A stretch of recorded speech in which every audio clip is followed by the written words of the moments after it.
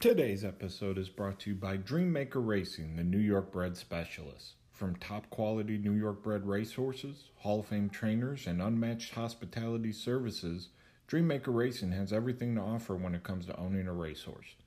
Have you ever imagined what it's like to see your horse cross the finish line first at racetracks like Saratoga or Belmont? Well, now you can. Dreammaker Racing will put you in the winner's circle. Call today at 518-587-5550 or visit dreammakerracing.com and let us make your dreams come true today.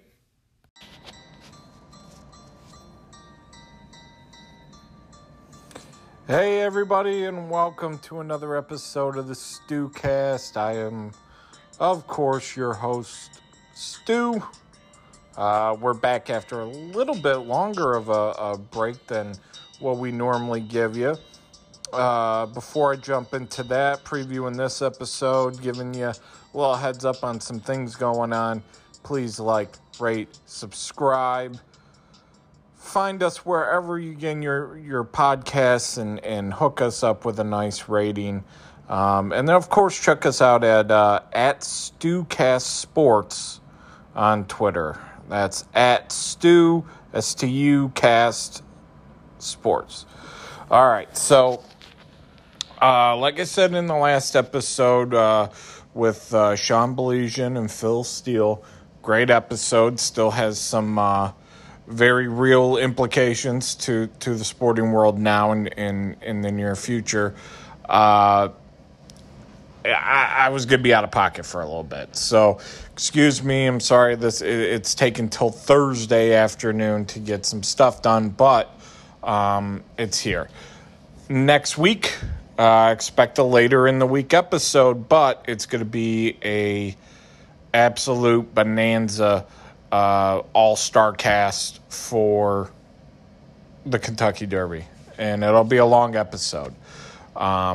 And we're gonna try and shoot to. I'm gonna try and hook you up with as many ideas for all the big races going on Saturday, not just the Kentucky Derby. So expect that next Thursday. That's what I'm spending my week kind of getting after, Thursday or Friday.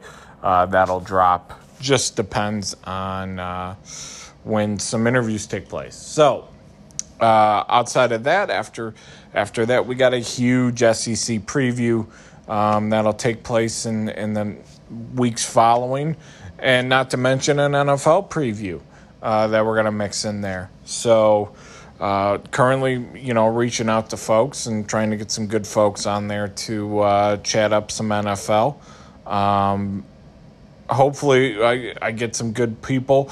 It's real tough. It's been pretty easy to get, some great college football content, some good NBA stuff and baseball stuff, and football has just been, it's been a little tough. So I'm working hard and diligently to bring that to the table. But that's kind of the heads up. We're going to probably start dropping these Wednesdays and Thursdays, and just give me a little bit more time to get some things shored up. But, you will get one a week. I promise you will get one a week. That said, today's episode, we're talking basketball. My friend Gino Buccola, he joins us. Me and him went over the NBA playoffs. This is shortly before the stoppage. This was on Monday. We get into a little bit of Dodgers and Padres baseball. We talk a little college football and even a little wrestling, right? I mean, we're a bunch of nerds, and so we like wrestling.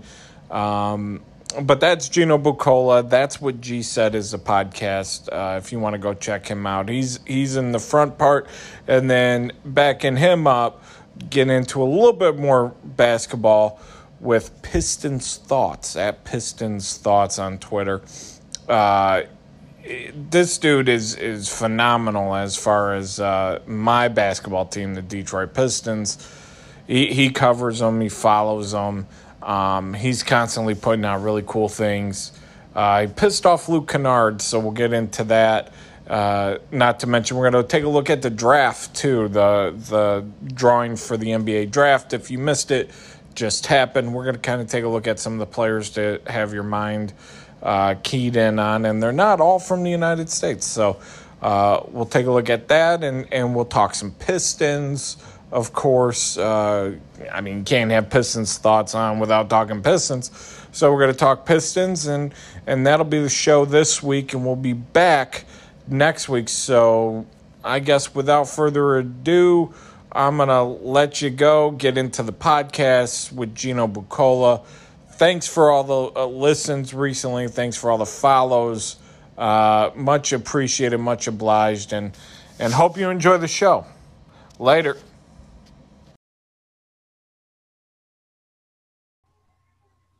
All right, perfect guy to start off the week with. He is a returning champion back to the stage. Gino Buccola, man, thank you for taking the time. Oh, I'm glad to be back with you once again, the champion. Once again. Hey, Gino. I know we got a lot of really positive feedback. People who hadn't heard you before from our last foray, but we've got some new listeners. Where can the good people find you and find your podcast, which is phenomenal? Thank you, buddy. And Thank something you. I'm listening to in the gym, and you're getting me through my entire workout, so I appreciate that. Oh, yeah. It's the podcast is called That's What G Said, and you can get it anywhere you get your podcast. You can follow me. I do most of my social media stuff on Twitter, and the handle is It's Me, Gino B. I'm also still over on Facebook, do a little Instagram, but most of my stuff's on Twitter. And yeah, in the podcast, anywhere you can go get your podcast, and variety is what I like to talk about. You're always going to get horse racing, some plays for the upcoming days. You're always going to get a little bit of wrestling on the show, but I'm going to cover everything: baseball, basketball, football. Now with football season coming up in a few weeks, I do previews of every game every weekend. And then what I'll do is I'll take a few days, I'll go and I'll watch, because, on a Sunday, you don't really get the opportunity to watch all of the games. We're watching Red Zone. Maybe you're locked into one game early slate, and then maybe the Sunday night game you're watching, but there's so many games going on, you can't really focus. So I'll always go back on Monday and Tuesday and then rewatch basically every game that I didn't get a chance to in that really cool NFL.com where you can see every play in like 20 minutes. So it ends up, really helping. So I'm excited because football, we have really big shows on That's What G Said. So it should be another really good year. Oh, man, and I got a few things coming off of that because that's a great starting point. First thing is, I appreciate you hiring guys that look like they're homeless people, like Ryan Dickey, to come on. I love Ryan. Ryan's my boy. He's my guy. He's a good dude. He knows his stuff for sure. That conversation you guys had about the Derby is well worth a re-listen. There's some evergreen content there. In the second part, what you just said, man, it is tough. If you are a sports fan right now, it's even tougher if you're podcasting about sports. I don't know about you, but I'm like lost in the wilderness here. I don't know what to watch, when to watch it. We got little ones at the house, and they require attention too. And it's like I feel like I'm constantly behind. Are you in the same boat? Oh, like I said, because I'm covering baseball right now, basketball, wrestling, so like last week's show, or for example, the show that I'm going to have coming up this week, I'm going to have an old wrestling recap where we go over an old Survivor Series from 95. I'm going to recap what happened at SummerSlam, going to preview the WWE Payback pay-per-view coming up this weekend, go through everything that's happening in the NBA playoff series, preview the next round of the series, or just update. We always do a who's hot, who's not in baseball. And then I'm going to have Friday and Saturday racing for Del Mar and for Saratoga. So that's just this week alone with, 5-6 different things. I don't even know how you manage it, man.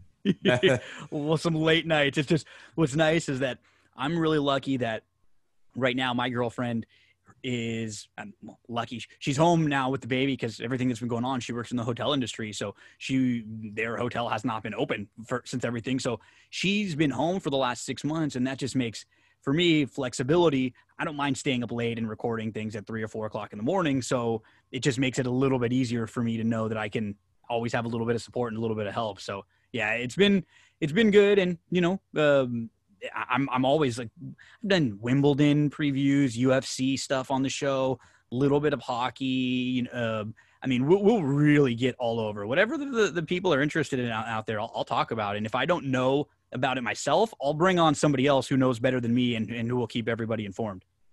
Yeah, it's funny. I think I mentioned it to you the last time you were on.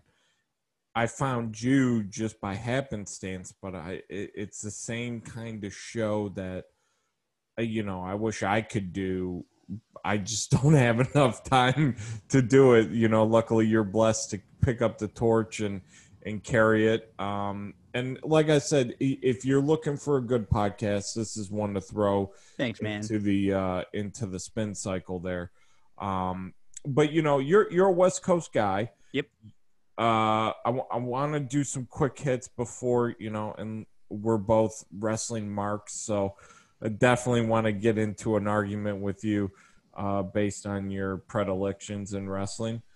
But I want to start off. Your Lakers just, Bron had a game of games against the Blazers, and this is a team that I mean, when we were talking last time, we kind of were all like, hey, the Blazers are, not a team to take lightly.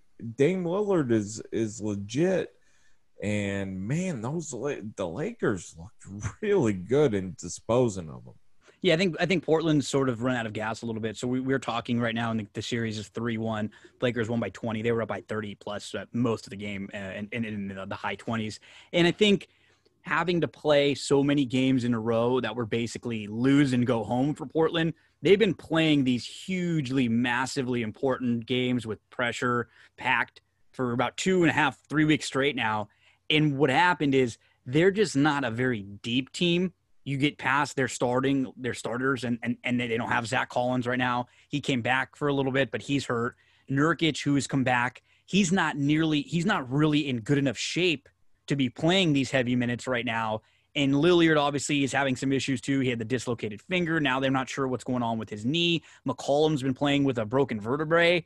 And so it's been really admirable what Portland has done. And hey, I mean, crazier things than happened than for them to come back and win 3 games in a row. But it just feels like you can see the last couple of games, they haven't had the oomph that they had earlier on. And I think a lot of that has to do with the Lakers defense. Win or lose games, whether or not they're making their shots, the Lakers are locking down on defense. They've been a very good defensive team all throughout the year. And that's one thing that's very nice come playoff time is that, we see it with the Rockets year in and year out. Some nights the shooting isn't there.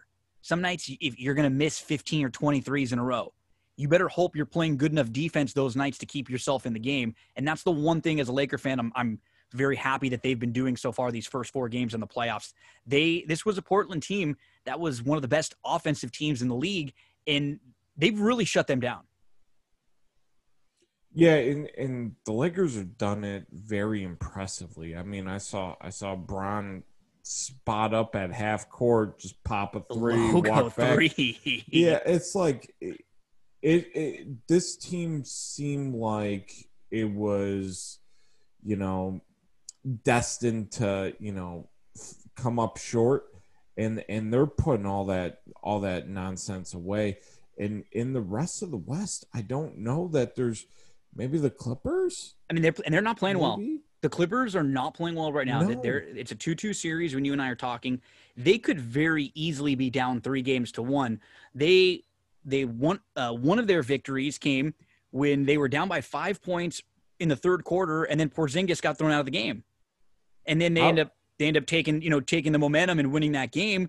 But they have not. They blew out Dallas one of the games, and that was the game where Luka got hurt towards the end, and he came out. And what he did on that hurt ankle in Game 4, hit the game-winning shot. And Paul George has really been struggling. He's kind of getting in his own head now too. I still think they're going to win the series. They have enough, and Kawhi's been playing very, very well. But overall, I think this is something we sort of talked about last time too, is they haven't been together very much. They had Montrezl Harrell, who was in and out of the bubble. Patrick Beverley's been in and out of the bubble. He was hurt. Lou Williams has been in and out. Shamet and Zubac didn't get in until late. That's half of your roster right there. And they haven't had a lot of chemistry together. So you can kind of see that on the court. I think I heard somebody saying, I don't remember where, they feel like a bunch of mercenaries or hired guns, and they just don't, and which they're still good enough to beat a lot of teams. They just don't seem like they have that mesh quite yet. And I think I agree. The more they play, it'll probably get there. No, you're right. I mean, you look at the contracts they signed, they're only 2-year contracts, and that team completely feels like hired mercenaries that got together. Yep. And we'll run it out there. The chemistry doesn't seem to be there.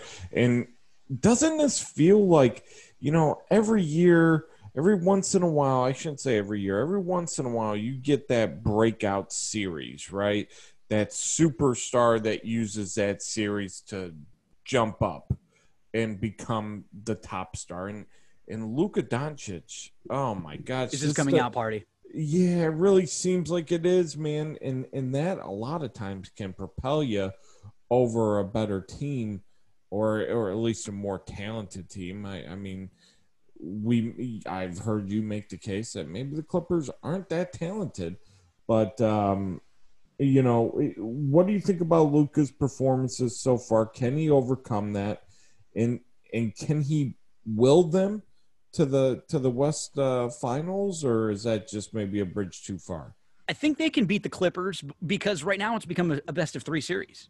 Right now it's a best of 3. They just got to win 2 of the next 3 games, and they're through round 1. Are they going to have enough to get through the Clippers and then have another series and then the Lakers and then whoever they'd have to play from the East? I don't know. I think they're good enough to beat anybody, but I don't think they're deep enough to continually do this. We've sort of seen it already in this series. Luka and Porzingis have already been banged up, and they just won a game without Porzingis, but I don't think they can win another game or 2 without him in this series. So that's going to really be the key. We're going to find out game time for game 5 if Porzingis is going to be playing, and hopefully he is, because I just don't think they are deep enough. Paul George is going to start hitting some shots soon. Kawhi's been excellent. And if Beverly's able to come back, that just gives them, the Clippers, a little bit more depth.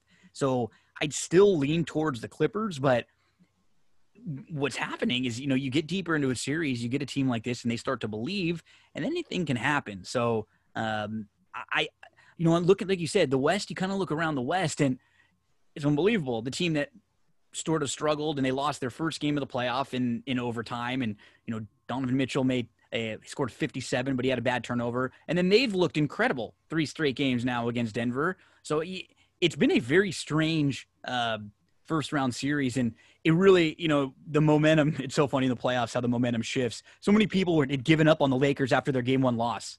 They thought the Lakers were done and going to get swept like Barkley, and then we see they come back 3 straight. So it's just it's a night-to-night thing, man. Man, I saw a tweet you put out on the East Conference talking about the Sixers. I was driving back from Detroit, had a pit stop, bust out to Twitter, and I see first thing what you said about a team that has Joel Embiid should not be getting punked out first round. Ever swept, ever. Even maybe you're going to lose. They got no Simmons, but you're telling me when you have that guy on the court, I completely agree. I thought it was a great take. And you're playing a Boston team that has 0 depth. Now, if they're matching up against a Lakers team or a team that is very big and had a bunch of bodies to throw at Embiid, then I could say sure. But Boston has nobody. They have Tice and Cantor. You have to be able to game plan to get Joel Embiid the ball easier and to be able to have him win a couple games for you. And every time Stevens made adjustments, Brett Brown couldn't do it. And we find out today that Brett Brown has been fired now as the coach of the Sixers. And honestly, long time coming. It is. It's probably a couple years overdue because I like Embiid quite a bit. And I think you could see his body language when he gets frustrated, when he gets a little tired at the end of the games. Guys can't really get him the ball. You can see it. He wears it very, very apparent, like out there. You know, he doesn't hide his feelings when he's on the court at all. So, you know, you got a guy that's that big, that's that dominant. He can even stretch the floor. He can hit his free throws. There's no reason why you can't win a game or two in this series and at least make it a series. It's 100% coaching to me. And, you know, what do you do with guys like Tobias Harris, who's a max player? He's making $35 to $40 million a year. And he kind of just feels like another guy out there. Well, yeah, I think they have to let him go. I don't think they can afford him, really. It's, you know, you're going to have to find someone. You've locked him up now for a few years. You're going to have to find someone who would be willing to take that deal and give you something back. Or are you going to have to add in some draft picks as incentive for somebody to take a monster contract like that? I mean, what about Horford? You got him locked up for a few more years. So now you got two contracts that do not look good right now. How are you going to move them? And who do you look around to move to? So one team I've heard is maybe Sacramento, maybe getting Horford to the Kings or something like a Buddy Hield. Hey, look, you're absolutely right, because the Kings just hired Joe Dumars, and God love him. I'm looking at a signed picture he gave me when I was a kid. Nice. I love Joe D. He is a god-awful general manager that lucked into a couple trades. And it worked out, and God bless them. Thank you for the chip. Yeah, you could call the Kings, or, you know, the Pistons are always suckers for that kind of stuff. But realistically, I mean, the East looks very pedestrian. I mean, the Bucks are really kind of struggling with the Magic, and Vucevic has really kind of hampered Giannis a little bit, and that's been a real, a continuing storyline with the Bucks. If you can get a big man that can hamper and play defense against Giannis, it's when good times go bad over there. I mean, Toronto to me looks like the best team, and in the East, and the team that I would pick absolutely right now. I think Miami is going to give Milwaukee a series for sure. Oh, that'll be a very good series. Because what's nice about Miami is they're really well built. They're deep.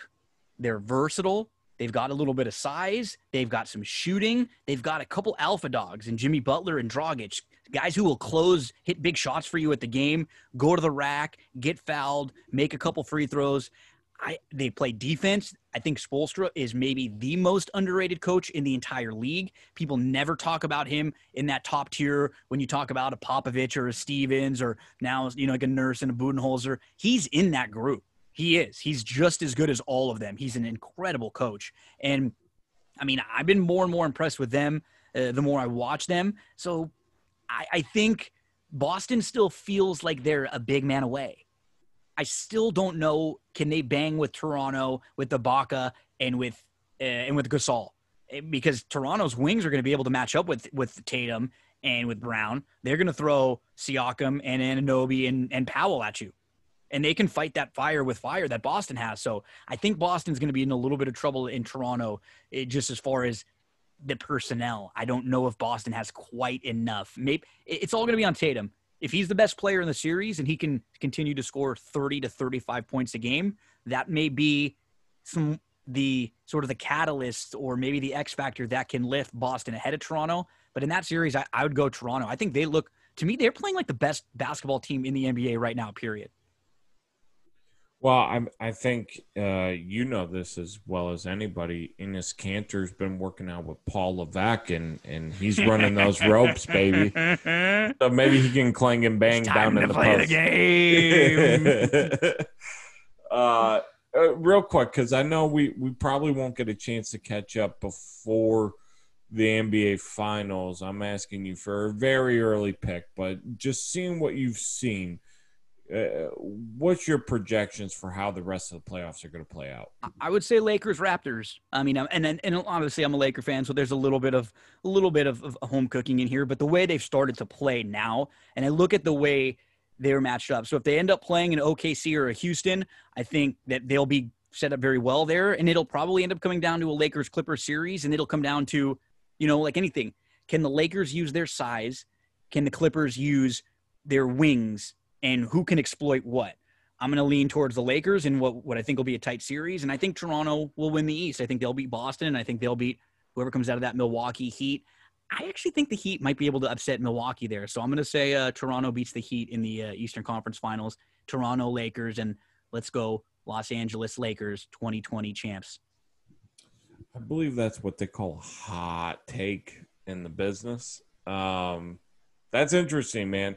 You're going to cost me some money or make me some money based on that, because I'm gonna have that in my mind when I'm looking at the lines. I want to switch gears real quick.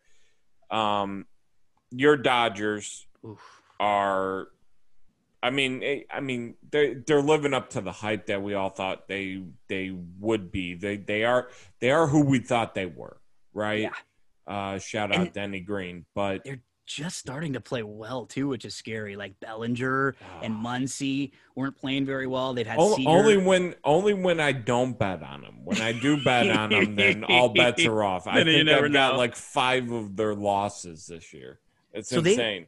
They've if you're just looking at run differential, the Dodgers are plus 79 run differential through 30 games.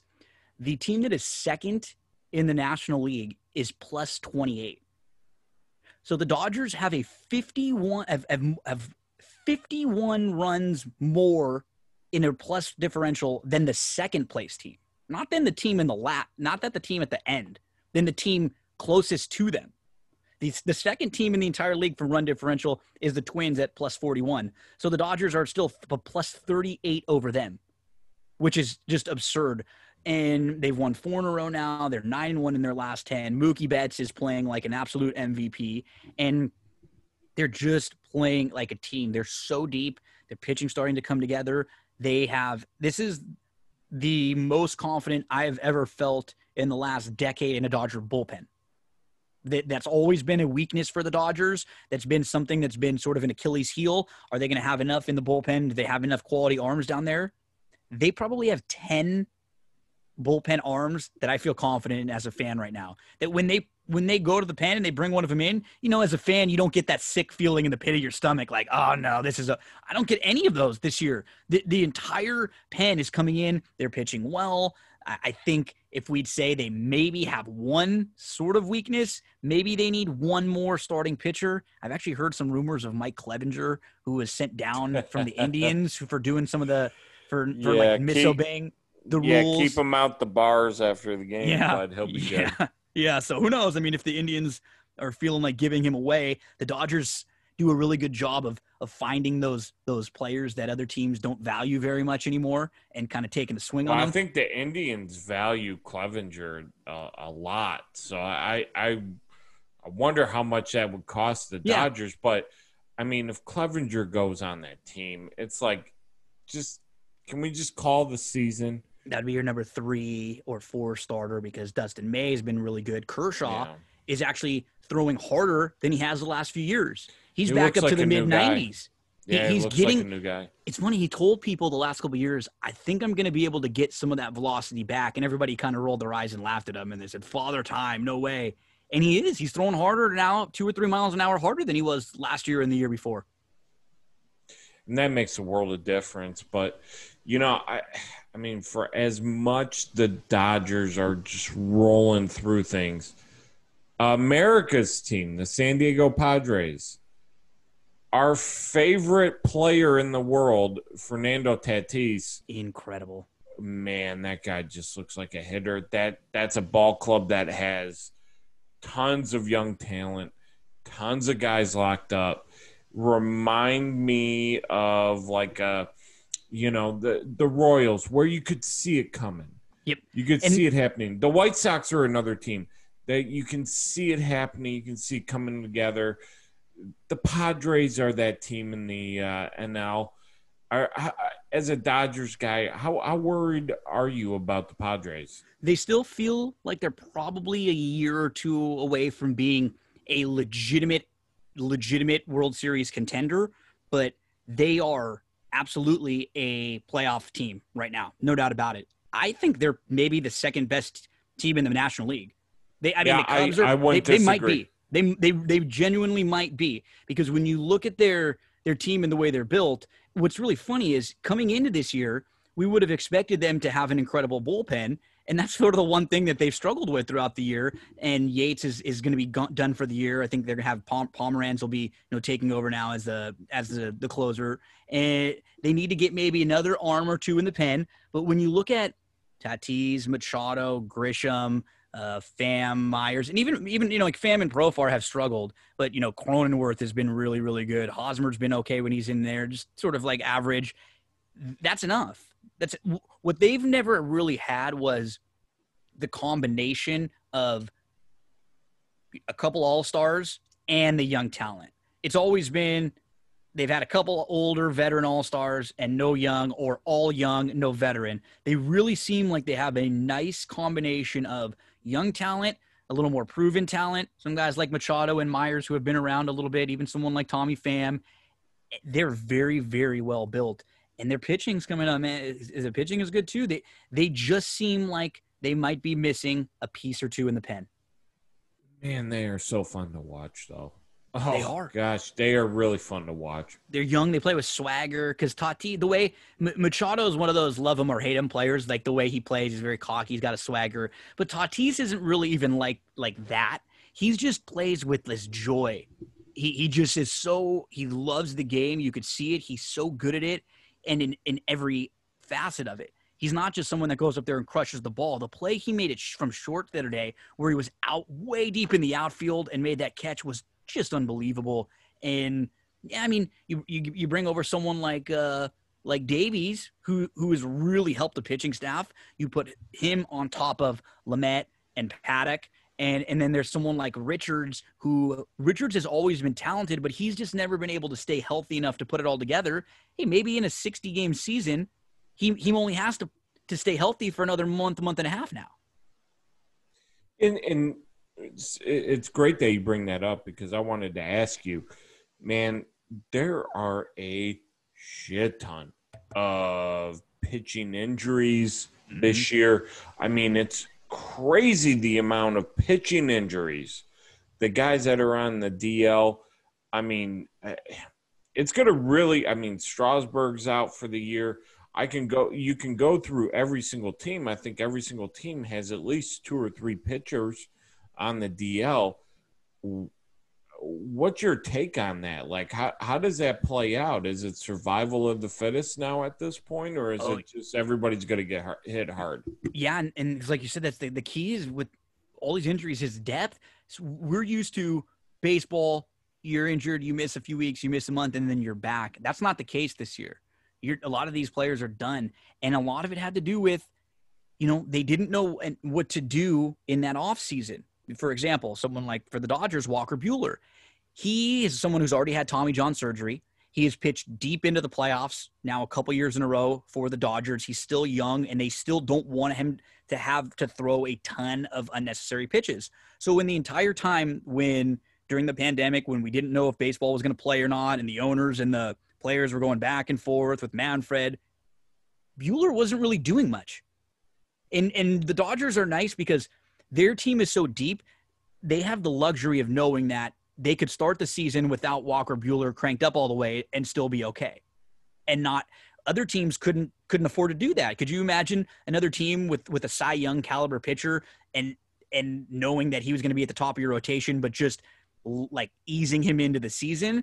They were lucky that they were able to do that because they have, the Tony Gonsolins, the Dustin Mays of the world, the Urias, all these arms that can come in and start Stripling, another one, just eat up some innings for the Dodgers. And like you said, if Buehler wasn't able to take his time, if he came back and tried to ramp up right away and throw 6 innings, he'd probably be hurt too. And that's what a lot of pitchers did. Yeah, it's I think it's just crazy now that I was listening to Tigers Indians on my way back to Virginia the other day. I don't think either pitcher made it out of the 3rd inning. No. And it's like, what kind of game is this? But hopefully they get around. It's funny, we're talking today. We were supposed to talk a couple weeks ago about Pac-12 football. I got to bring it up to you. Pac-12 kind of dips out on the season along with Yep. the Big Ten. Man, I've been saying it to a lot of friends. Phil Still was on last week, and we talked about it. And, it really feels like a self-imposed death penalty because a spring season, I don't think is happening. No, I don't think so. And I'm curious if the SEC, the ACC, the Big 12 are going to be able to go without any hitches. I have a lot more confidence in the NFL making it through than I do in college football, just because, I don't know if you watch Hard Knocks even, and you just see everything that's going on with the Rams and the Chargers, all of the precautions, the testing every day, all of that.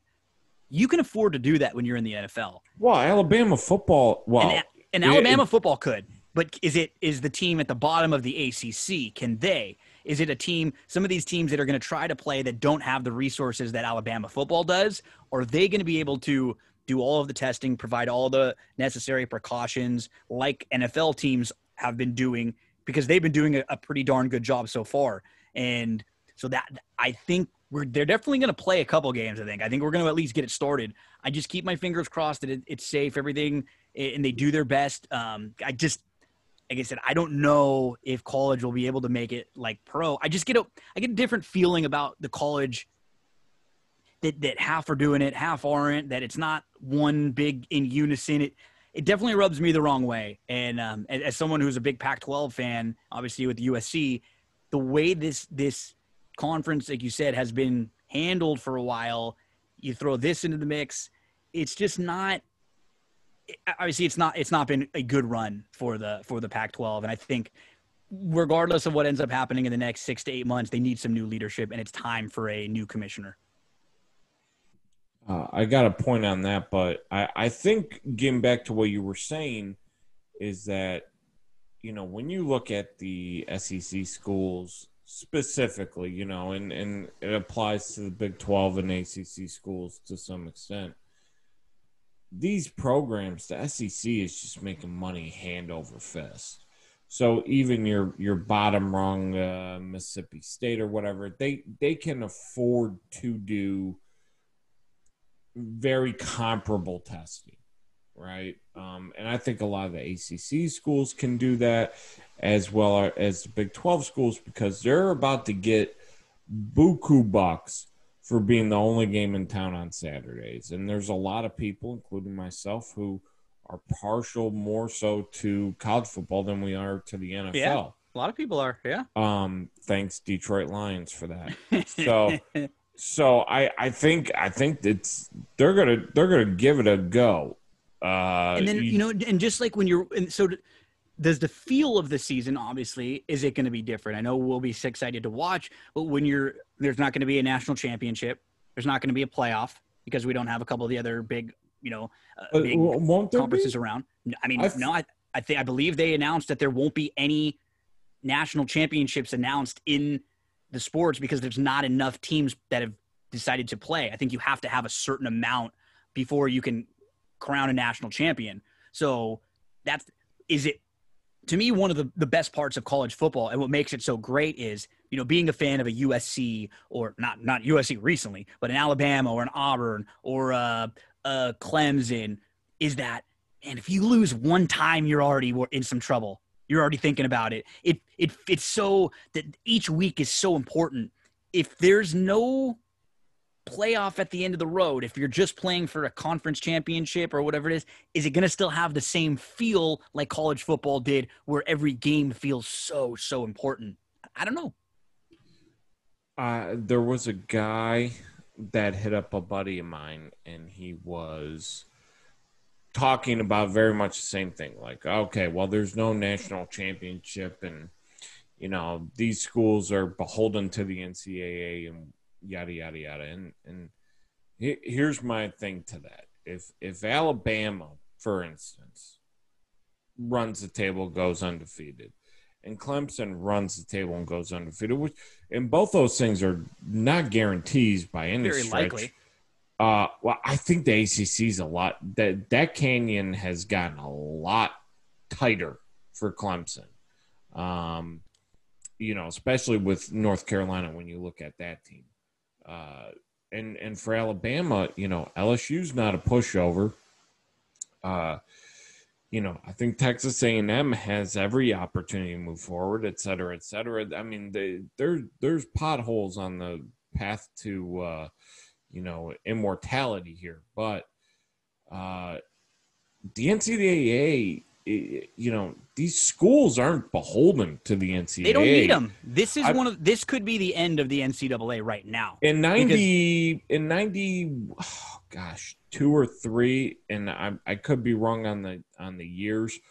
Michigan tried to link up with Texas and USC and a few other schools and break away, create a super, conference separate from the NCAA because they wanted to monopolize the money.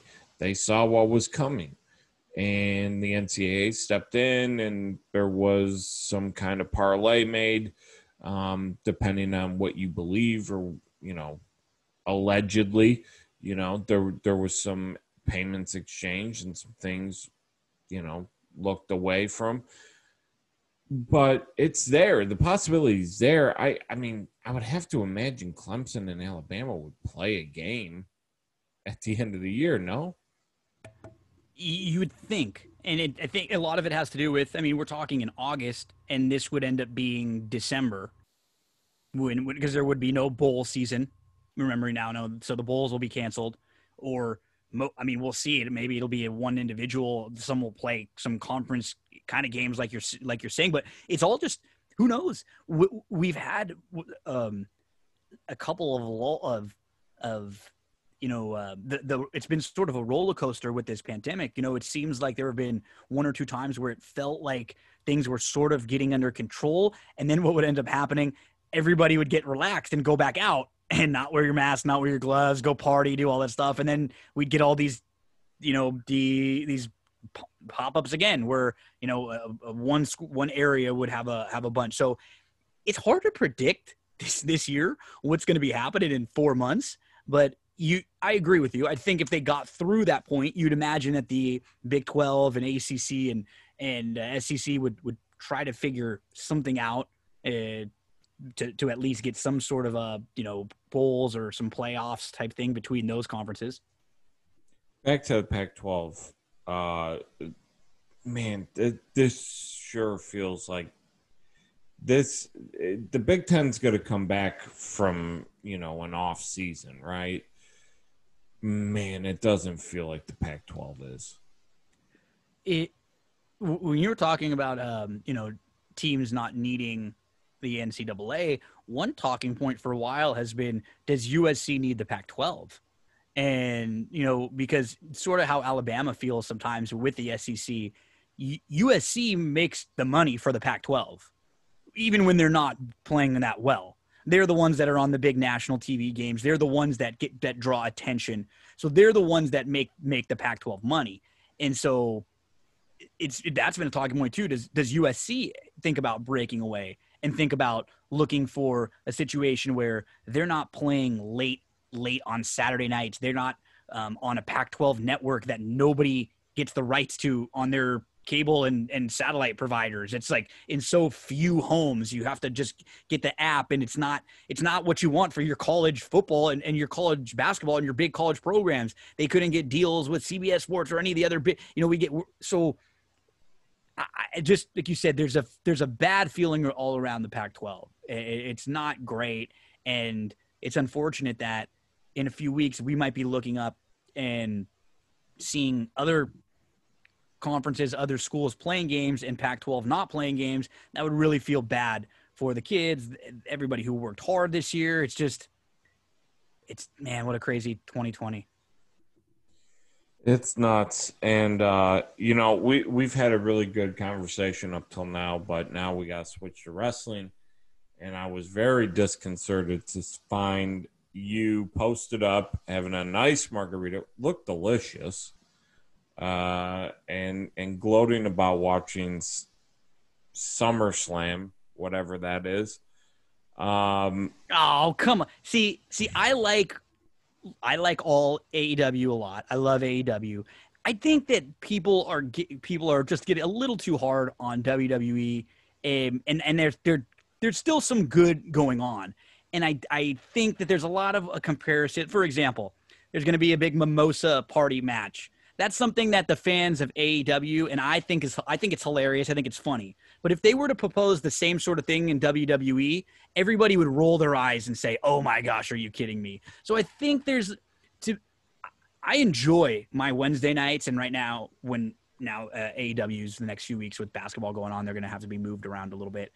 I just think that people, it's AEW's the new cool hot thing, and they are cool, hot, and new, and they do provide a lot of things that the wrestling fan doesn't get from WWE. I just think that it's weird because it's a good era for wrestling. I love that I'm able to watch AEW, NXT, WWE, and like this weekend. SummerSlam wasn't one of those 6-hour pay-per-views where we got a ton of filler. I think there were 8 matches total. You went through the card. There was nothing that was bad. And I was actually extremely impressed with Dominic Mysterio and the match that he had against Seth Rollins. It was really, really good. He showed that he's got a little ability too. So, yeah, I mean, I think there's plenty to rip on WWE about. I think there's plenty. People have been fed up with them. It's like the old girlfriend you've had for a long time. It's just easy to, and they're always going to be there, so it's easy to just kick them to the side.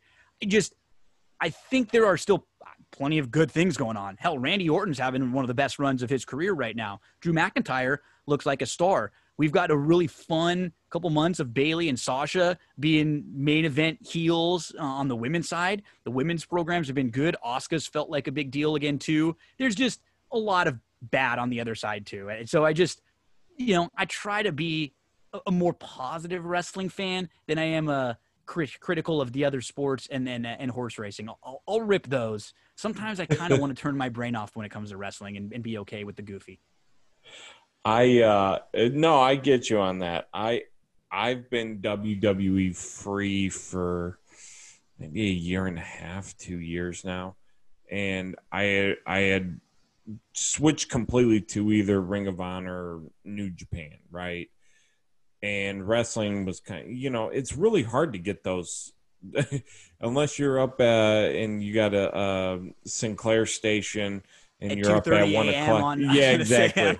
Exactly. And I think we sort of talked about this a little bit last time. For me, AEW really hurt Ring of Honor and New Japan as far as my wrestling habits and my watching habits, because those were two that I would tune in for the big shows. I would try to find as much weekly programming. I was subscribed, still am to NJPW world, but I don't care nearly as much about either one really of them now. It's Wrestle Kingdom, and that's it. And maybe a Dominion, or I'll watch Wrestle Kingdom and the night after Wrestle Kingdom, to see what they do on the following show. But yeah, for me, it's just having that AEW there a couple hours a week on Wednesday, and then you can get a lot of other content from them on YouTube with AEW Dark and all sorts of other stuff that they do. Then you add in Monday Night Raw, SmackDown on Friday, NXT on Wednesdays. We got the pay-per-views, at least once a month. Or twice in or 3 twice weeks. in like this one. They got back-to-back. They literally have SummerSlam and then Payback is next week. They've never done this before, which is it's weird because you would think they'd have a bigger angle to go into it. I think it's just the return of Roman Reigns, and they'll probably be pushing maybe Roman's first match, back. So we'll see. I do like, I don't know, did you see any of the Thunderdome stuff they did? So I've seen, I literally have not watched 1 second of any WWE programming in 2 years. I've gone cold turkey free. I've seen the setup online through the rags, and man, I mean, it was just a matter of time until, I saw tonight picture of Chris Benoit was up there. Why, I have no idea. Popped up.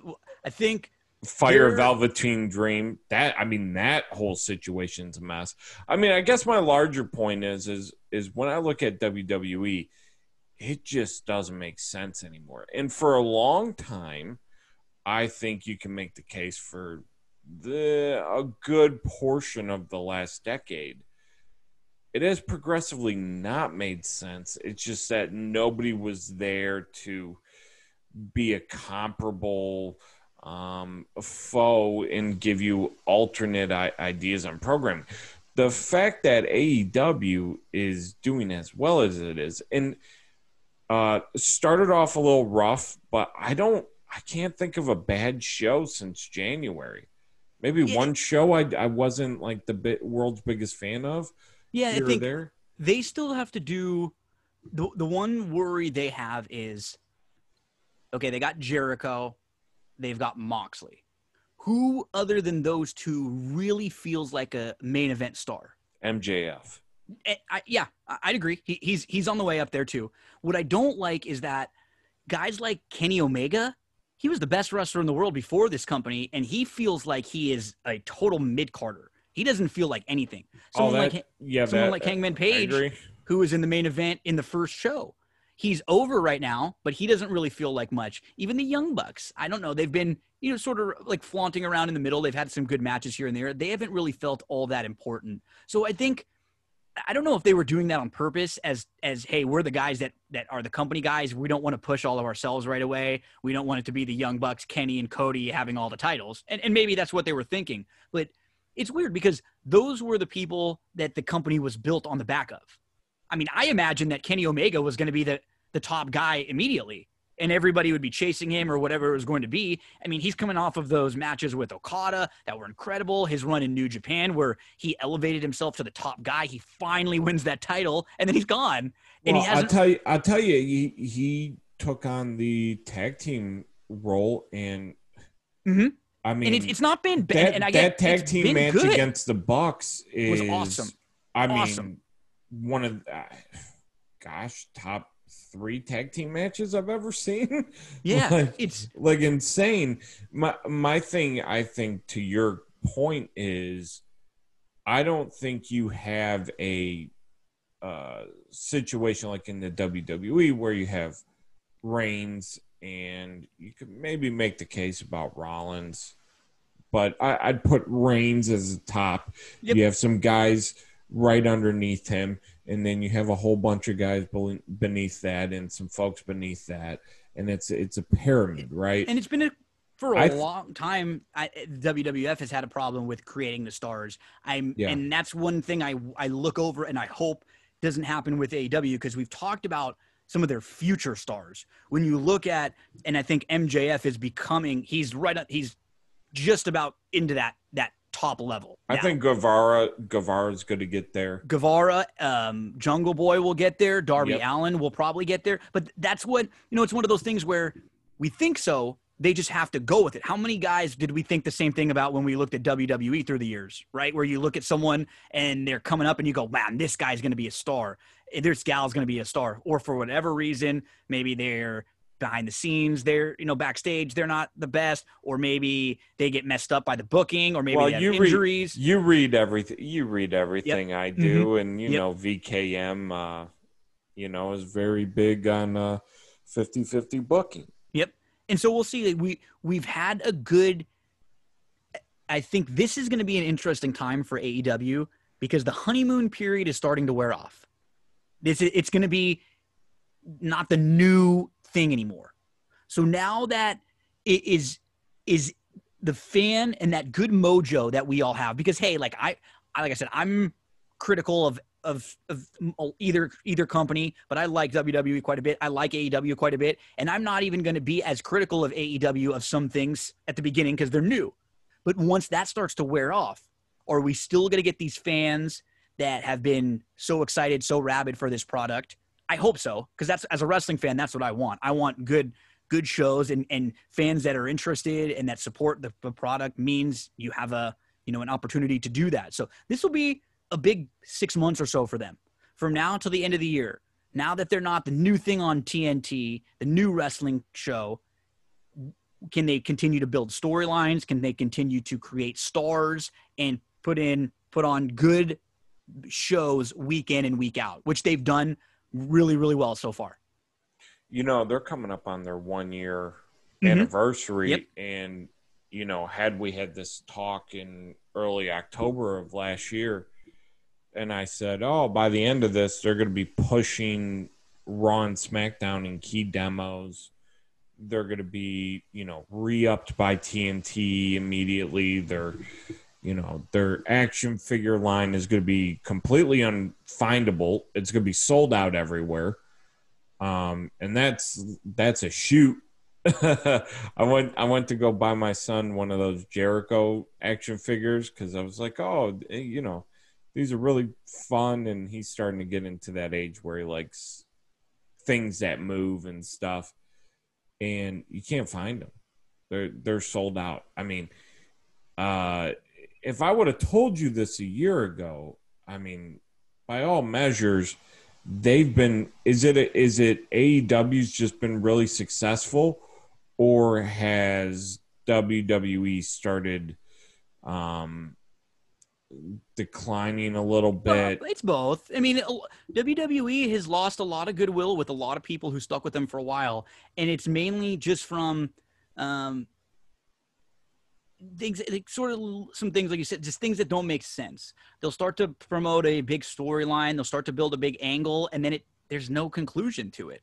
And they treat a lot. They've done this for a while. And where they a lot of the time will treat their fans like we're idiots, like we won't remember, or we're not supposed to remember, or that this didn't just happen and we shouldn't be asking questions or wondering, and we should just be sitting there watching the show. Whereas AEW so far has tried to do the opposite of that, which I very much applaud. Now, as they continue to go on and on, it gets a little bit harder because you can't please all the masters at once. And there's a lot of things that have to do with BTE, and if you're not watching BTE, and by the way, the Dark Order just, oh God, they popped me so hard.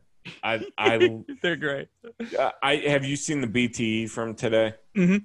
Yeah. Oh my God, that had me dying. And the Dark Order, I was like, this is going to be the worst thing on AEW when I saw them in October, November. I'm like, this is just get them off my screen. And they're my favorite thing. They needed a little direction, and I think putting Brody Lee there was a great move. I was a little concerned because I thought Brody, after losing to Moxley, and then I think the same thing with Cage, they didn't feel quite as big anymore, which is not what you want. And so I think the win over Cody, moving Brody back up, and putting the Dark Order back as sort of an important faction is a big help. So yeah, like I said, they're doing their best. Silver and Reynolds are hysterical, and they can work. Alan Angels can really work. Stu Grayson, Evil Uno, those guys can really work. I think it's a combination of they're all really good, just talking, and the ring work's really good. And I think that's overcome it to a certain extent up until this week. But yeah, I agree. They were missing that big title, and Mr. Brody having the title is probably the best move. Certainly Cody played up that whole, I'm going to defeat as many challengers as I can, but I'm not invincible, and one day I'm just not going to have it. Yeah, and I don't really have a not Knox. I think the women's division can still leave a little bit to be desired. I think they can still. Yeah. It's the drizzling shits. And that's the one thing too, is that one thing where I will really applaud WWE in this day and age is that their women's divisions are so deep and they're so stacked. I mean, right now they don't even have Charlotte or Becky.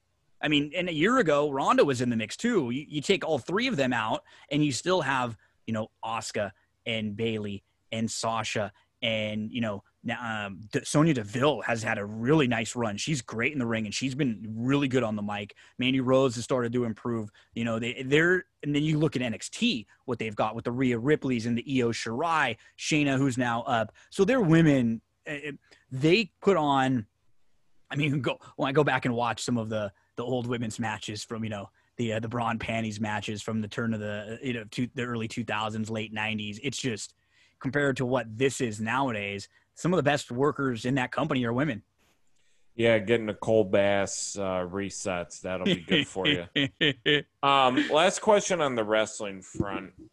Let's fast forward, 6 months ahead, right? Assuming it sounds like there's going to be fans in place and what have you. Do we see AEW get closer, or do we see WWE start to pull back away? It's a really good question. I don't know if I think like AEW and was in a good spot on Wednesdays with NXT because NXT isn't the established brand. It isn't Raw. It isn't SmackDown. I wonder how they would do on a night against a Raw or a SmackDown. I'm very curious.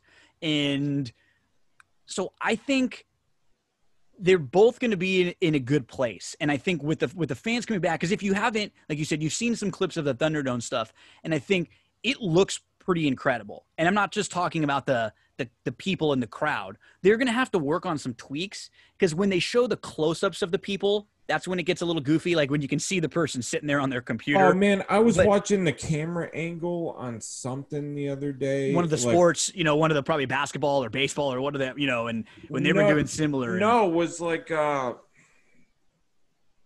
want to say, no, it was when Roman came in, right? Okay. And he jumps Bray.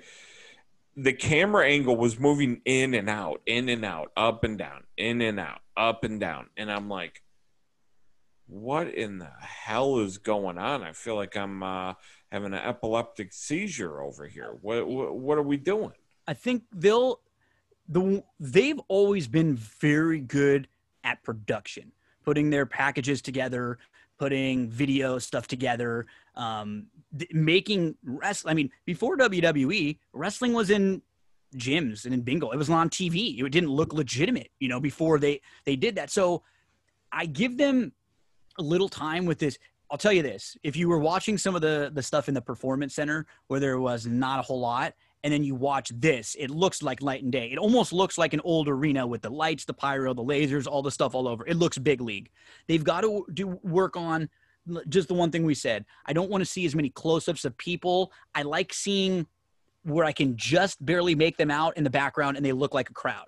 That's the shot that they need to stick with for the most part, because that looks really cool. It looks like the arena's still filled up. And that's the thing, is just continuing to try to make adjustments, continuing to try to improve. I think I place my trust in WWE because they've got such a long-standing track record. And I know that AEW, this isn't like a TNA that didn't have a whole lot of money behind them, or even like a Lucha Underground that they had to worry about this and that. They've got money at AEW. So they're not, if they don't make it, if they don't make it, if they, for some reason that this company folds in a year or 2, 5, whatever it is, it's not going to be because they weren't financed and they didn't have their money.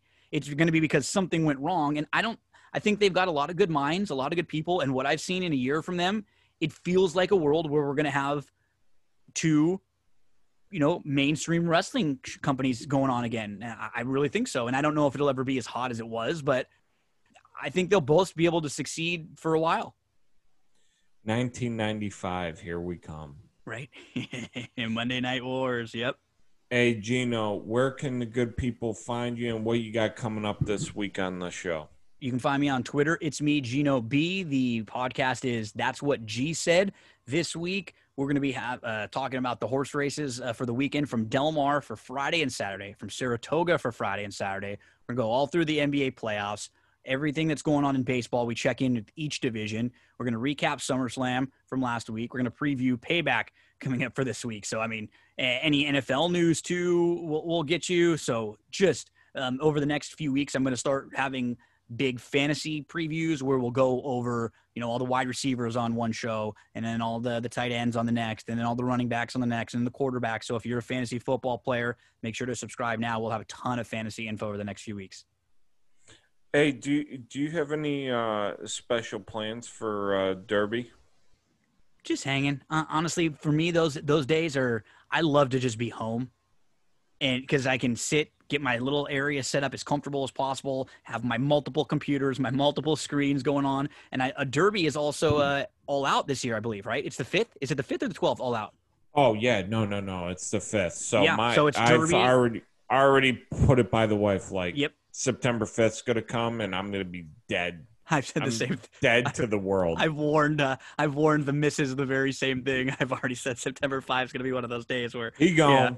Yeah, no, but long. for the podcast, are you doing a special show for the derby? Oh yeah. Well, rolling? I mean, I'll go through the whole field. We'll go through all of the undercard races on the derby. I'll generally spend like an hour and a half, 2 hours on the derby card all throughout the day. So yeah, we'll have probably a couple different people talking a couple of the different races throughout the day, and we'll be breaking down all the races, probably talking about every horse in all of them. I try to give as much info as possible, and sometimes I'll sit there and I'll look up and be like, oh man, we were talking about one racing card for an hour and a half. So yeah, dude, it's such a weird thing, because it's like I'm sitting there and I've had the goal, like, oh, Derby week, I'm just going to get an all-star crew, and I start texting people and DMing folks, and I've got some really just great names coming on, but then I was thinking, like,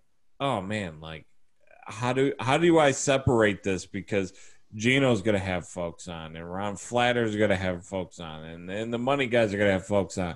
And it's like everybody's talking the same stuff.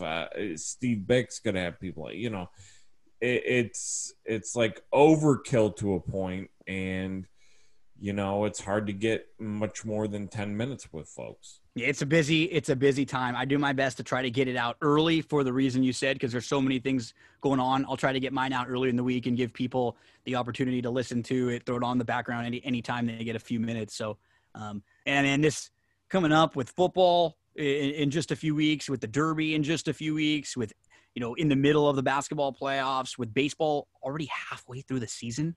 Jesus, I know, man. I know. It's not so.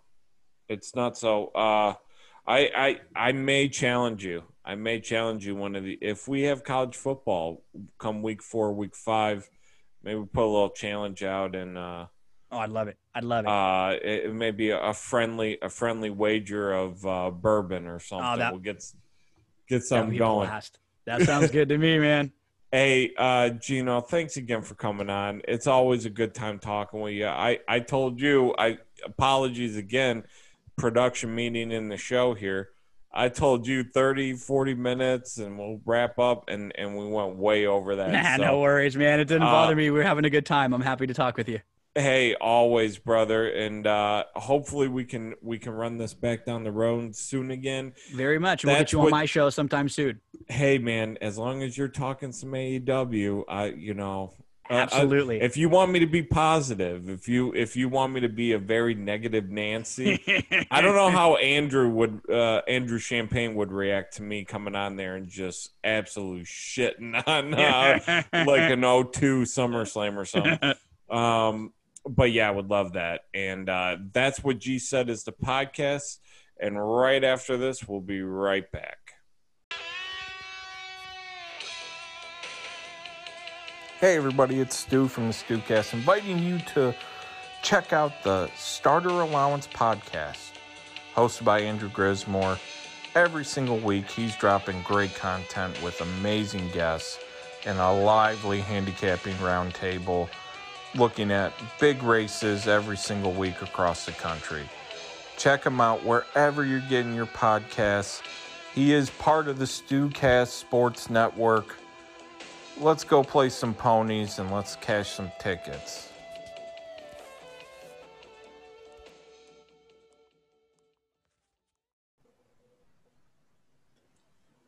All right, we're joined at this time from a guy that I found on Twitter recently. He's got a fantastic running content stream of consciousness on the Detroit Pistons, my favorite basketball team. He's Jordan from Piston Thoughts, at Piston Thoughts on Twitter. Podcast is Piston Thoughts. Jordan, thank you for coming to the show, man. Thanks for having me, Stu. Hey man, so real quick, I wanna send a plug out because I got your podcast lined up from January. I'm really hopeful that you got some new content coming out because this season going into next year, a very pivotal year for the Pistons. You gonna be producing something soon? Absolutely. There's a lot to catch up on since January for me on my podcast, but there's a lot of things to look forward to and a lot of things to be upset and cry about with everybody soon. So yeah, it's coming. Okay, I know we got a little bit of a schedule we're gonna keep here, but I gotta ask, why did you piss off Luke Kennard? What did he do to anybody, man? Honestly, I have no idea what happened. He went from fall literally last week he was liking my tweets. Possibly something I said about Donovan Mitchell. It wasn't related to Luke, but maybe he took that the wrong way. But it is what it is. I mean, he unblocked me. Everybody came to my defense. Didn't get the follow back, but it is what it is. Well, shout out Luke. Please refriend. We love you, Luke. Anyway, so NBA's going through a real. I mean, this is a historic moment. Yeah. With these playoffs and the protests and everything. Aside from that, because I mean, I think we can all agree that I think you even said it. Whatever they decide is going to be fine. Right? Yeah, absolutely. Getting away from that, though, watching the playoffs, what are some of the things that you've taken away that have really struck you? Basketball wise? Yeah, basketball wise. Yeah, it's actually, I mean, for the most part, there have been really good games. I mean, specifically the Nuggets Jazz series. You know, talking more about Donovan Mitchell. No offense, Luke. Still love you. But, I mean, the Donovan Mitchell-Jamal Murray matchup has just been incredible to watch. They just keep one-upping each other, and it's been so much fun. The Lakers are starting to put it together. Clippers are starting to put it together. But I do think that the Mavericks would be winning the series if Porzingis was healthy. I don't know that they would win in the end, but I think they'd be up right now. See, it's so tough because we were talking about that with Gino Buccola right before this, and man, that just looks like a team that just kind of ran out of gas a little bit too late. Yeah, I definitely see that for sure. On the East, wow, Sixers are out. Ben Simmons being out, I think, plays a big hand in that. Hayward comes out for the Celtics. The Bucks have not been the Bucks. Vucevic has slowed down Giannis, and the shooting hasn't showed up. Can a team like the Heat really make a play to make it into the finals here? If they're hitting shots, I mean, they're historically, especially with Spoelstra, they're just one of the most disciplined, well-run teams in the league, and they're just full of dogs. I mean, they can get it done in the trenches, and as long as Duncan Robinson and Tyler Hero are just hitting their shots, which there's no sign of them slowing down. I mean, they steamrolled the Pacers, who I love TJ Warren, not a big Pacers fan. They didn't have Sabonis, but the Pacers are still pretty good, even without Sabonis, and they just steamrolled them. I think they have a chance of making some noise. I don't know that they will make it to the conference finals. I mean, just next up they have Milwaukee, so I don't know how that's going to go for them. But they're a good team. They really, and they have a bunch of cap space this summer and going forward. For your finals prediction, let me hear what your finals prediction is. I still think the Bucks come out of the East. I mean, they really haven't been the Bucks like you mentioned, but I think they're slowly starting to get it together.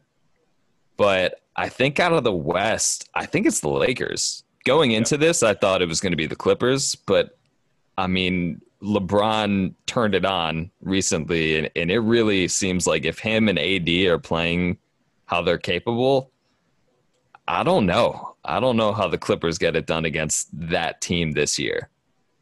Lakers Bucks sounds like a 1973 final right now. It's about to be legit. Yeah, seriously, it'll be fun. Maybe. Maybe. Well, I'll tell you what wasn't fun for me and you was the draft lottery, and I know it's super early to be talking about the draft lottery in the NBA draft in general, but wow, our Pistons got a rough draw.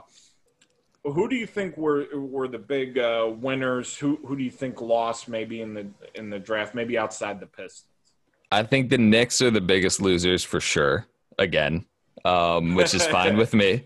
Yeah. I mean, sure. it basically, even though the Pistons got hosed, the Knicks were pretty much the only team in that range who needs a point guard. So the Pistons sort of lucked out that they're still ahead of them, even though it's by one spot. But I mean, the Timberwolves, pending owner sale, of course, they get the number one pick. But it's going to make things interesting for them if they go with Anthony Edwards. They got Malik Beasley as a free agent coming up. They got to make that decision. And then Charlotte. I mean, this was big for Michael Jordan.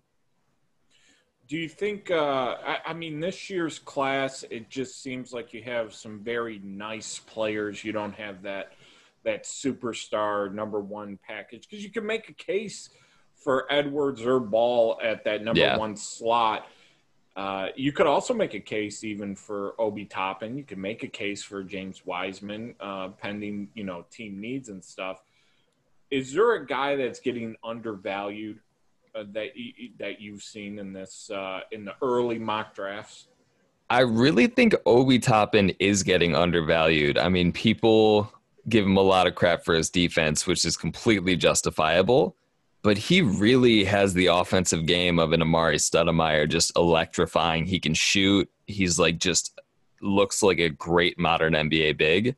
And I know there's the knock on his age and, all the years in college, but I think Obi can be really good in the NBA. And I think his ceiling is higher than people give him credit for. I love that. Is there a guy that you've seen conversely that's being overvalued? I don't quite understand the love for Okongwu. And I don't either.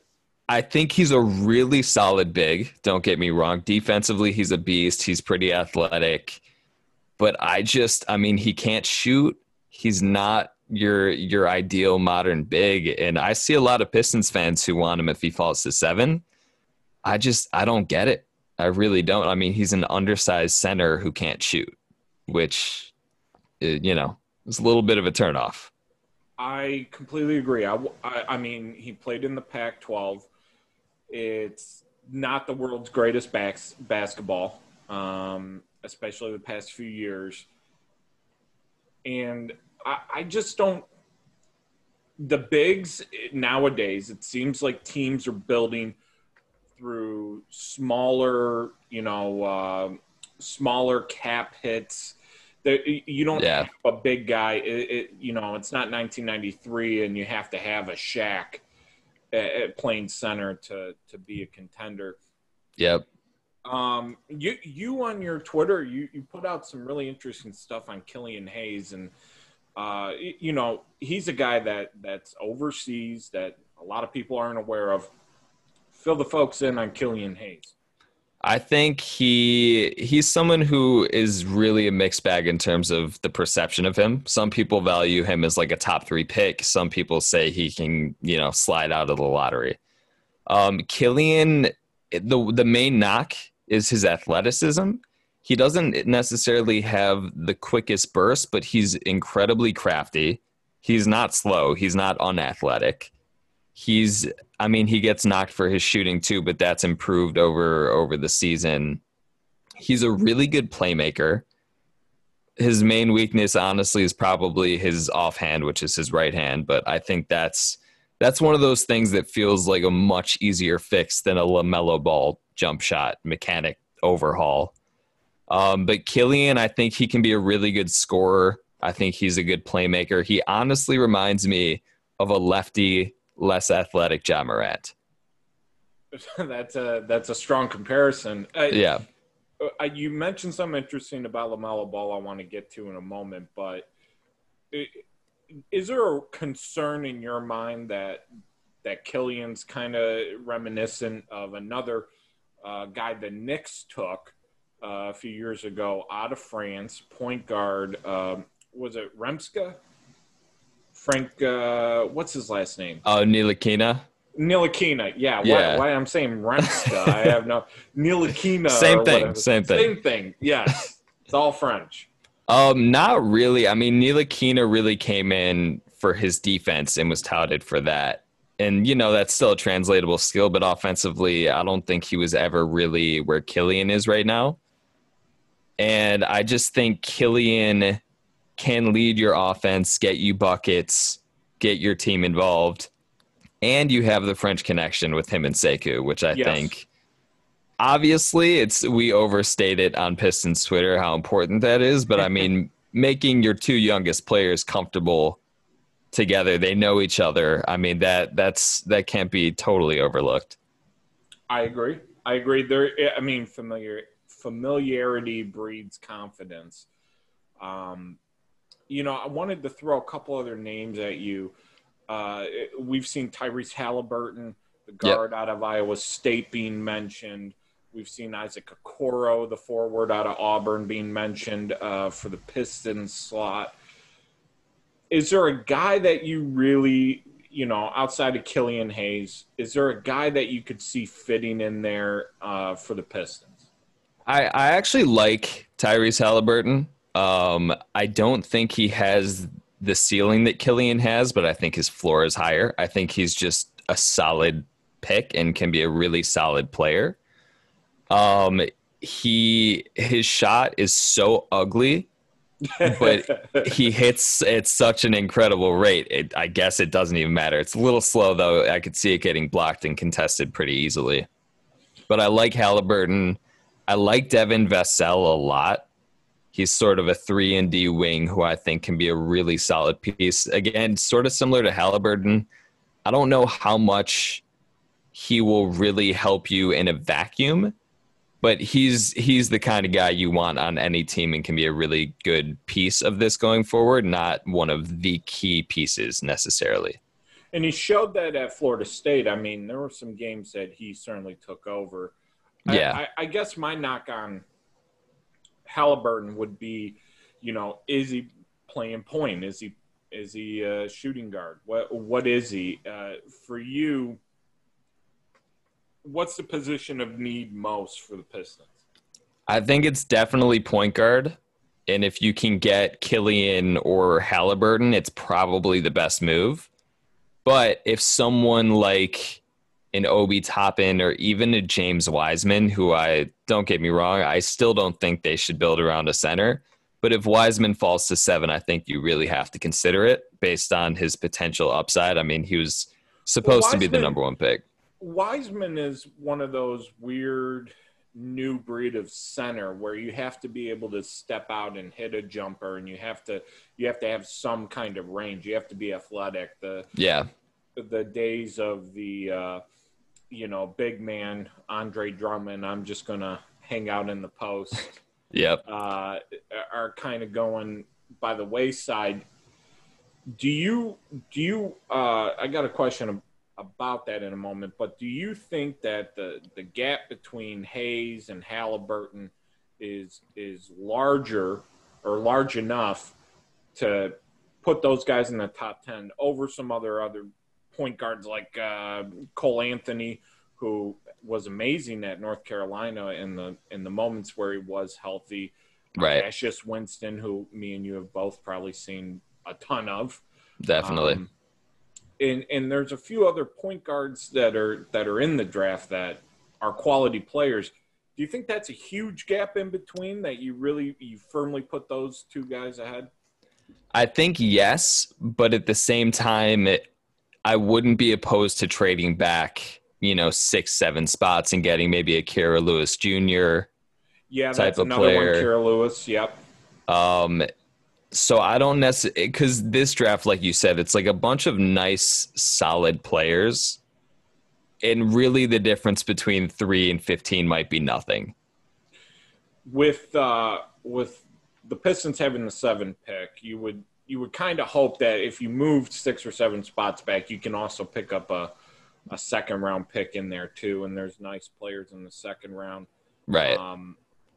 outside of the Pistons, is there a team or a player that you're really interested in seeing where they end up coming in? Whether, I'm focusing now on the later part of the first round or maybe early second.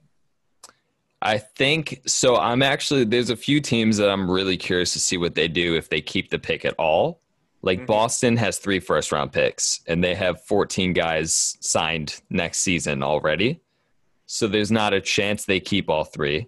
We'll see what the price is for each of those. I think it would be wise to inquire and see what you can get. Minnesota also, I mean, they have 1 and 17. They'll definitely keep 1, I think. But I don't know that they necessarily keep 17 when they're really not in rebuild mode now that they got D'Angelo Russell. Karl Anthony Towns is another year older. It's going to be interesting. A lot of these teams, same with Portland, are they going to make win now moves and trade the pick or pick one of the more sure thing guys, low ceiling guys, or are they getting rid of it? Yeah, you mentioned LaMelo Ball, and you're not a big fan. Of course, his family is synonymous with fun times and hugs and high fives. But what about LaMelo keeps you off? Because he's been the number 1 guy for almost a year now. He was playing pro ball in Australia, playing against older. So, I mean, the idea that he's not going to be able to jump right into NBA competition is diminished. That idea isn't really as prevalent. But what about him worries you? So I actually convinced myself when I thought the Pistons had a chance at the number 1 pick that LaMelo might be the move. I think there are a lot of great things with him. I think he's like a savant on the court. I think he sees the game so differently, and that's really important for a 6'7" point guard. He can get to the bucket, but I mean, his shot selection, which you can improve, was just so bad. His shot mechanics are so bad. And he oftentimes will opt for like almost a 3-point floater instead of getting all the way to the rim to score. Obviously, you have the circus that comes with him, but I don't think that necessarily would be a huge problem in Detroit. I feel like if he ends up in a big market, which it doesn't look like he will unless he slips to Chicago, I feel like, LeVar would be a little bit quiet for the most part. But I think he's just another one of those guys in this draft that he's going to end up either being, I think, a superstar or almost a total bust. Sure. Well, I think we've talked about the Pistons a ton. Let's get into them. A lot of people remember the early 2000s Pistons and remember Chauncey and Rip and Ben and just the great teams that they were putting out. But then they just kind of slowly faded away. And, we're focused on LeBron and, Cleveland and everything else. A very broad question, and I don't know if you can answer it succinctly, but what happened to the Pistons? I mean, it seems like everything kind of spiraled down the drain right after that Rip Hamilton for Allen Iverson trade. So I think Bill Davidson dying had a lot to do with what happened. Mr. Davidson was a man. You talk about an amazing owner. Oh, yeah. I mean, the best. Absolutely. And I think that put a lot of constraint and pressure on Joe Dumars, who made the Chauncey for Iverson trade, which was just a disaster. I mean, Chauncey goes on to lead the Nuggets to the conference finals the next year. Pistons get swept in 4 to the Cavs. But it's really just reckless spending and terrible drafting is, I think, the simple formula of how we got here. Josh Smith for what, 55 or 45? Yeah, it was a disgusting amount. Granted, I was on board with it at the time. I'm not one to talk. But, I mean, it started with Ben Gordon, Charlie Villanueva, then Josh Smith, then John Lure, Reggie Jackson, Andre Drummond. Again, 2 of those I was on board with, but the results just did not come close to coming. And I think just such poor drafting for the most part. I mean, Stanley Johnson over Devin Booker, even over Justice Winslow, who's a much better player than Stanley. Brandon Knight over Kemba. Luke Kennard over Donovan Mitchell. I mean, I still think Luke is a really solid player and will be an 18-point per game scorer, but Donovan Mitchell's a superstar already. Yeah, no, a lot of people are harking back to that, and it's like that's not the one you want to look at. In my perspective, because Luke Kennard. I mean, the Pistons have gotten. That's the one guy they get calls on because everybody in the league realizes Luke Kennard. We love you, Luke. This show I think is going to be entitled "We Love You, Luke." Yep.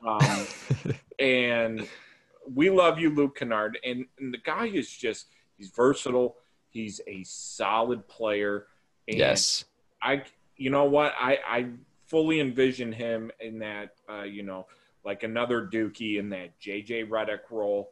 A guy that's going to be on a lot of winning teams, a guy that's going to be playing deep into the playoffs eventually. And it's unfortunately not going to be with the Pistons because I don't think they're going to be ready in anytime soon, right? Yeah, I don't think so either. I mean, but something Luke has over JJ Redick. JJ might be a better sniper, but I think Luke that he gets undervalued for is a really good playmaker. Yep. Mainly secondary playmaker. I mean, you don't necessarily want him being your point guard, but I think, you have him on the floor with Blake or D Rose, and he really makes things happen for everybody. But it's going to be some time. In a perfect world, it's sort of a 2-year rebuild starting now. This last season didn't count. That was just injuries got us here. But do you think the NBA rebuilds can go much quicker? Because I mean, if you look at the Sixers, the process, right? I mean, the process took 6-7 years, and some luck involved in that, and now the Sixers are a real team. But I mean, it can take quite some time. What makes you positive that 2 years is a viable idea? It kind of hinges on if you keep Christian Wood, what you get from Luke, whether it's you move him, which I hope they don't, but if you do move him, you can probably get a good first-round pick out of it.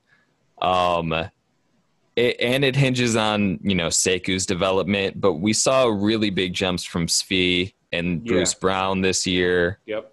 If we hit on the draft the next 2-3 years, much better spot. But I think especially with the cap that's about to totally shrink because of COVID, or at least it's going to stay the same, unlike the 6 or 7 million more that was projected to jump. Pistons are one of 5 teams with space who can absorb bad contracts over the next 2 years, especially teams that want to clear cap space for next summer, which is when Giannis is a free agent and all those big guys. I think they can expedite the rebuild, sort of do what Memphis did, which is you gather solid role players for picks, you trade those role players for more picks because they're an expiring contract and they can help a playoff team, or young players. Doesn't have to be picks. And I think they're in the best position to do that now. I don't think it's going to be they're going to get the number 1 pick in the next 2 years and it's going to be all over. But I think smart drafting in the 1 to 7 range over the next couple of years, take on some good assets for bad salary, and just develop the hell out of your young guys. And then get Amani Bates, and we all just hang out with the chip. Yes, please. You mentioned something in there about Memphis and their building. I see how you tied that in. Mm-hmm. Is Christian Wood the guy to be down low? Because I mean, I've seen him be, he's a roller coaster. I mean, sometimes it looks like he just has amazing games, and then other games he's on the side of a milk carton, and you wonder what happened. Is Dwayne Casey the head coach? What's your impression of him? Is is he fully behind Christian Wood, or are they looking for the next thing? I think he is. I mean, he really took a tough love approach to him this year. I mean, there were all the maturity questions coming into the year about Christian Wood. And based on everything Casey and the front office has said later half of the year, all that's resolved. And I think we all hated it at the beginning. I mean, Thon Maker playing over Christian Wood should get you fired immediately. But, I mean, he was sort of showing Christian Wood, like, you got to earn this. You got to earn these minutes. You got talent, and that'll get you far. But you can go so much farther if you're mature, if you come to work every day. I think they have a good mutual respect. It sounds like Christian Wood wants to stay, hopefully. But I don't think Christian Wood's your center of the future. I think he's really better suited at the 4.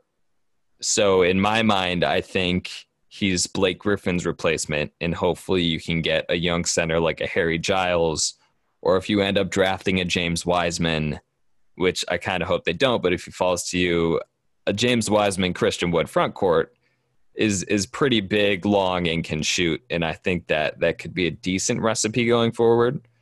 So I think Christian Wood should be your 4 of the future. Long story short. You know, it's funny. We're almost 20 some odd minutes in, and we haven't talked about Blake Griffin or Derrick Rose. Yeah. Who, if people forget, they're on the Detroit Pistons. Let's start with Blake. He's a guy who, you know, he's going to get injured every year. Right. For the most part. Why haven't the Pistons moved him and his very large contract? And he's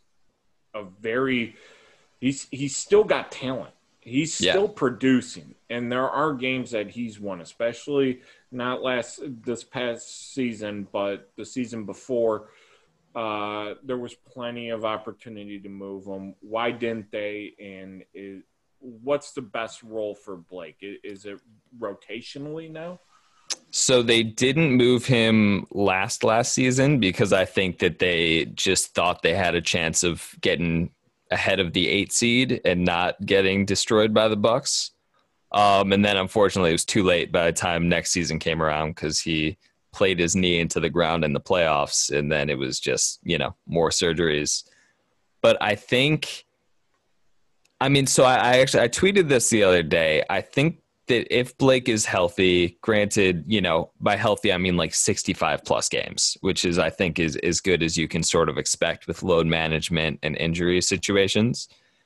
And if Derrick Rose is healthy, I think it could be beneficial for this team to make the playoffs if it's basically them 2 plus the young guys leading them there. Don't go out and sign a Fred VanVleet. Don't go out and make any trades that do anything but help you in the future. But if Blake is healthy enough and D Rose is healthy enough and you've had enough progress this summer, which this summer will end up being like a full year for the Pistons, but I think that could be advantageous. But if he's healthy and you're playing well, you might be better off trading him at the trade deadline because they haven't traded him at this point because it will cost an asset or 2 to move his contract. But another year is off the contract now. If he's healthy enough, maybe you convince a team like Portland or Phoenix or someone who's looking to be more relevant right now and is already playing decently enough to get there. They might be able to get rid of him for not giving up any assets. They might be able to get something back too. But with no trades, I think just keep him in the role he's in. You know, he'll still have his high usage rate, hopefully lower than it's been. But it really just depends. It depends how his health is, depends how the Pistons are playing, and depends who they draft and sign. Now, D Rose is with the Pistons, and when he signed that deal, a lot of people were like, that's weird. He must be going out to pasture, without realizing that Arn Tellem is in upper management. You know, the Lakers were kicking the tires. I know a few other teams were, but Derrick Rose is on a pseudo no-trade clause. Do you think that ever gets taken away, or is he just going to ride out his days with the Pistons? That's interesting. I mean, I think it could benefit everybody to keep him here at least until the trade deadline, assuming they draft a point guard, because I think that a young point guard can learn a whole ton from Derrick Rose. You know, they admire him and they respect him, and I think going to work with him every day could be really beneficial for a rookie. Um, I don't think the Pistons, because of the relationship with Arn and D Rose, would trade him to anyone that's not contending. I think there are probably good winning situations out there for him. And if he's still healthy like he was at the beginning of last year, I mean, similar with Blake, like if you get 65 plus out of him, that's great. And, you know, you can hopefully count on him in the playoffs. But like he showed, he can still take over games. He can still play at an MVP level in spurts. He's still a really good player. And I think if you get more than a late first round pick for him, you probably have to do it, especially on his expiring deal. All right. I mean, if I can hire you as the GM, hopefully we can get some of these smart moves enacted. I'm in. Unfortunately, Tom Gores is the owner, and I have I just think of when he was inducting Chauncey family, just drunk and slurring and just not, when it doesn't seem like he actually really is interested in basketball. That'll let you know what I think of him. Sure. What do you think about Tom Gores? Can the Pistons, even if they make smart decisions, can they overcome him? So I agree with that for the first few years of his ownership. And I really think, to me, from the outside looking in, it seems like he's taken his hand off the wheel. He's really let basketball minds be in control. And it seems like he's giving every single resource that the front office or the coaching staff or the training staff and scouting and like everybody asks for. At this point, basically since Stan left, it seems like everybody, so the last few years, everyone in the organization just raves about what he does for them and, the opportunity and the resources he gives them. It feels like early on he overstepped, and obviously, drunk throwing T-shirts at every single public appearance isn't a good look. Him with the T-shirt gun is deadly. Yeah. But it seems like he's sort of learned that in order for the team to be successful, he needs to be hands off and just sort of give the smart people what they need. Not saying he's not smart. Obviously, he has money for a reason. But in running a team, it really just seems like he's building a good front office infrastructure. And especially with Troy Weaver now, like it seems like just the right people are in the right place. So I think he's, yeah. Sorry to cut you off. Troy Weaver was just hired as the assistant GM or the GM, because I know it's a weird situation in that front office. So he's the GM, and then Ed Stefanski is staying on as senior advisor. He was sort of acting GM the last few years, but it just seems like I totally see all of the criticism of Tom Gores, but it feels like to me over the last 3-4 years, he's really taken his hand off of the wheel and got the right people in charge. Troy Weaver comes from OKC, where everybody looks at what OKC did with Harden, Westbrook, and Durant. And is Troy Weaver for real? Is he an Ujiri type prospect on the market, or is he just a guy that was there? I think he's for real. I mean, this is based on just the OKC have done a great job. I mean, especially recently with the Paul George, Kawhi Leonard, situation where they got a ton of picks to give up Paul George so that the Clippers can get both those guys. And Shai Gilgeous-Alexander, Chris Paul, who, the Thunder, they were supposed to be rebuilding this year. No one thought they were going to do anything, but they got a ton of picks and young players, and they still made the playoffs. So I think being a part of just a stable, well-run organization has helped him. his name has been coming up in the league over the last 5 years.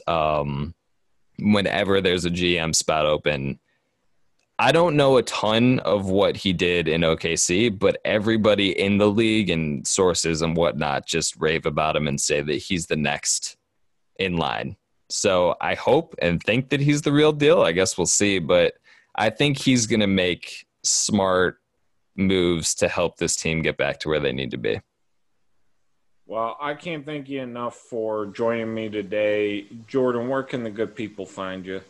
Just Twitter, Pistons Thoughts, got the podcast, get some merch. I'm a contributor for Piston Powered. Just find me talking out of my head all day.